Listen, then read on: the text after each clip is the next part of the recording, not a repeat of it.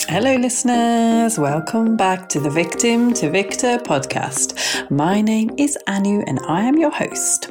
So in this podcast episode, we will navigate through the psychological aspect of the ego and how it lays foundation for a distorted identity in case of child abuse, which was in my case. Complex post-traumatic stress disorder as well as trauma are conditions that I've suffered for the most part of my life. Most of us have actually had some sort of trauma throughout our lives at different scales, though we tend to bury the trauma and so become immune to it. I've had a mask on most of my life with my extrovertedness personality shining through, that when you really get to know me, I'm actually really introvert and rather reflective. Thank you to my training in therapy work, I'm learning so much more about post-traumatic stress disorder and how it can be masked for many of us. For me, being vulnerable was always scary, and I just don't want to keep having my ego as a way to take me back to the past, because that's what the ego does. It's a protective barrier and a defense mechanism which keeps taking you back to the past, and it just prevents you from staying present. So lately I've been focusing a lot on my work and becoming a bit burnt out, so I've had a bit of anxiety and depression return with feelings where I've been feeling all alone, even though I have so many caring people around me. Sharing my vulnerability with the world feels really cathartic for myself, and hence why I wrote my book, because that was also very healing for me. Though I like to point out that I am not healed, I am far from healed, and healing will actually be a very long journey for me. In me, the trauma manifested itself as I ended up in a stream of bad relationships. Repeating the same mistakes over and over is actually a big indicator of trauma, where we just don't seem to learn from our mistakes. And it was only once I let go of my ego that I was able to break free from this cycle of darkness. So let's start with what the ego actually is. Simply put, the ego word is the Latin word for I. If we were to translate I love you in English to Latin, we would read it as ego amor te. Ego is that unconscious decision-making part of your mind that you regard in first person, as in when you say, I dislike him or her, or I dreamt that my house was on fire last night. Now, such a recurrent use of I is what suggests your ego. It is basically how you perceive yourself. It is the element that identifies with traits, beliefs, and habits. So, now that we have established a firm understanding of what the ego is, let us dwell into the next section of W. That is, where? Where does this ego arise from? Well, the easiest way to comprehend this is by suggesting that as a child, we all came into this world with an intuitive nature. So why I'm saying this is because we instinctively grasped an understanding of the mechanism, at least of the simple ones of the world, even though we could not speak the language. Hence, it can be implied that our level of unconsciousness was pure awareness. As a child, we had no filter. We could play, imagine, and create limitlessly because we were not yet tied to an identity of who we were. We were literally born unconditioned.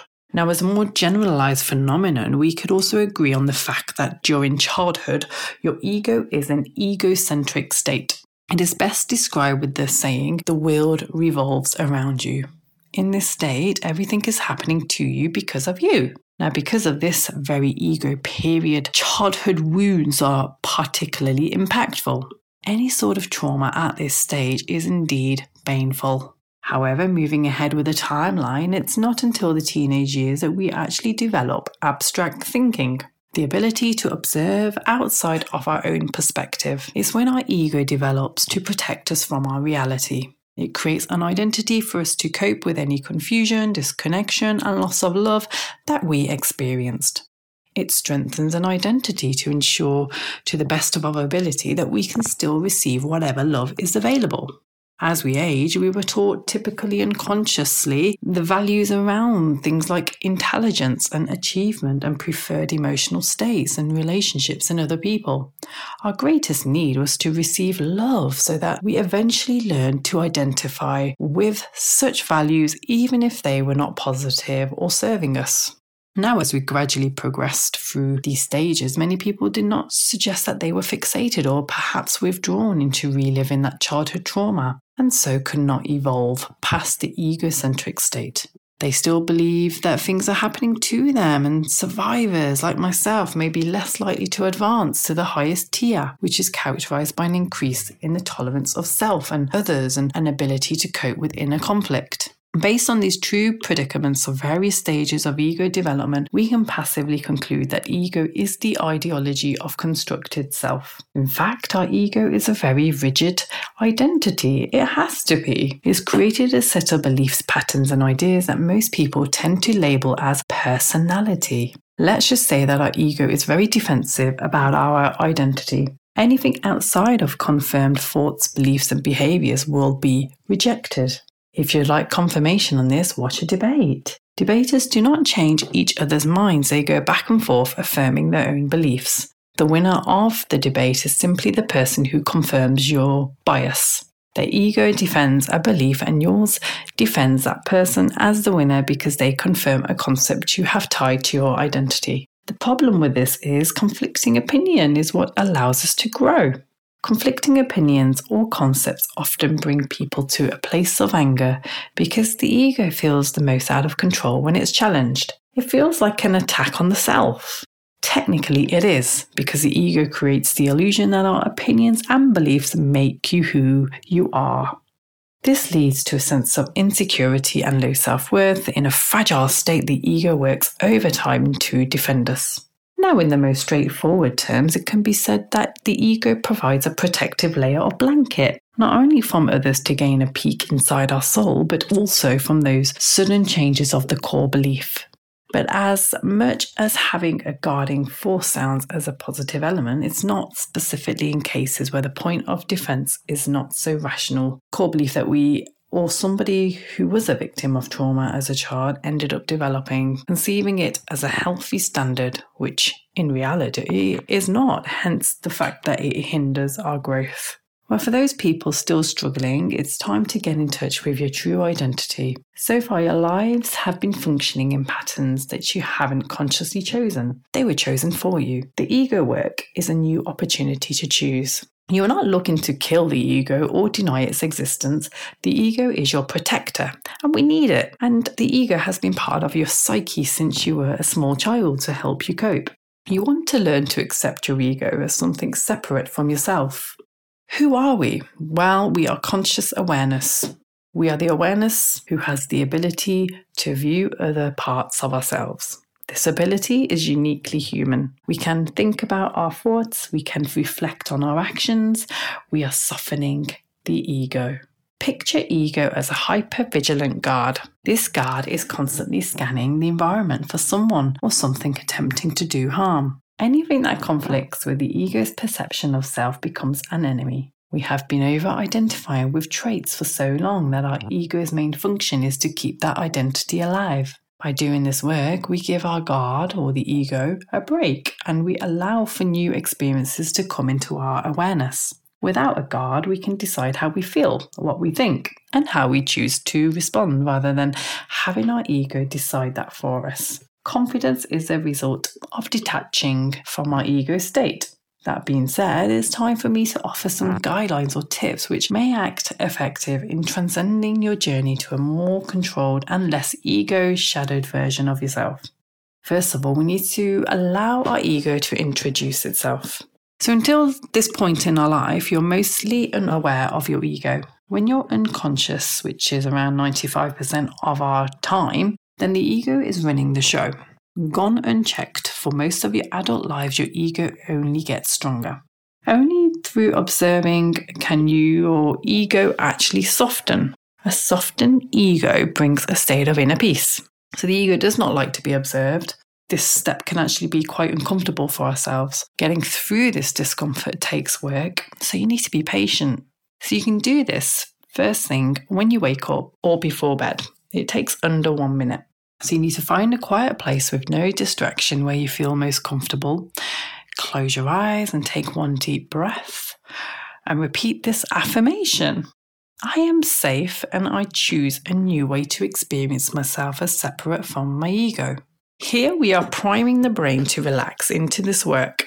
It can be very uncomfortable to view yourself in this new way. You might feel sensations in your body or racing thoughts telling you not to practice the exercise.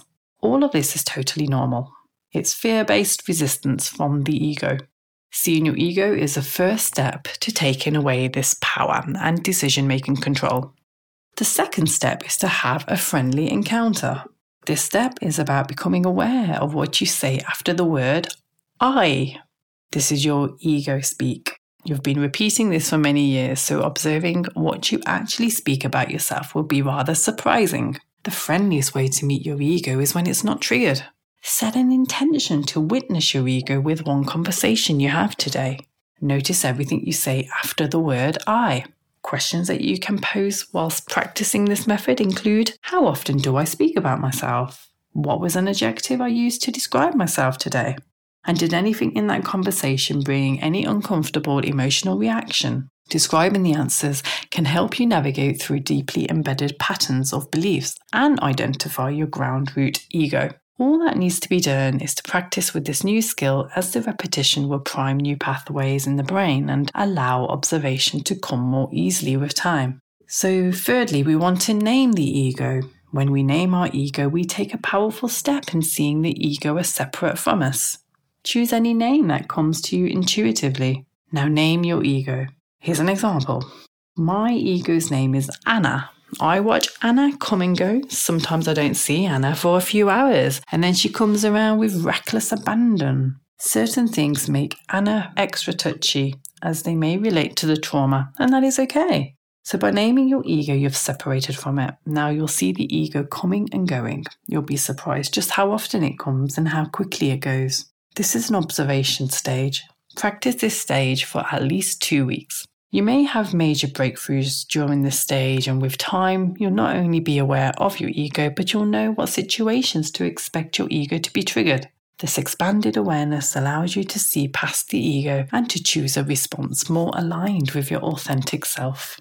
So the next step would be to appreciate and to accept the ego. This step can take a lot of practice and will not come intuitively to you, so you'll have to repeat it many times before it feels natural. You could also watch a video of something which may be the polar opposite of your viewpoint. Sit with the emotions which it brings up and allow yourself to listen to the words objectively. See if you can hear beyond your emotional response. This practice is very transformative. So before this episode concludes, I would like to address that I know that I threw a lot at you today. I know that this may be quite overwhelming, or you may be thinking that it might not even work, or that you're not capable of letting go of the ego, or you just simply don't want to. That's fine. It's perfectly fine. Your ego has been challenged, so you might have some major resistance coming up. So just allow yourself to see this resistance. The work can be difficult, though let me assure you, my friends, it is life-changing. Commit to this work because you deserve to be free from the ego. You deserve to be true to yourselves, and you deserve to be you. And while this episode comes to an end, you may want to check out my book, Victim to Victor, now available on audio, and where I have shared my journey of evolving through self-help and a determination to cast off my damaging past. My goal is to reach out to fellow survivors of abuse and provide hope and motivation in their lives. I hope that I can help victors transform their lives and achieve amelioration in the process of discovering their true self. I also have a 12-week self-development plan which is absolutely free, and it aims to guide you on your journey to recovery. You can find the link in the description below. Please like this podcast and tag or share it with somebody whom you know is going through a similar situation and may need help. I will be back with another podcast soon. Until then, take care and stay empowered.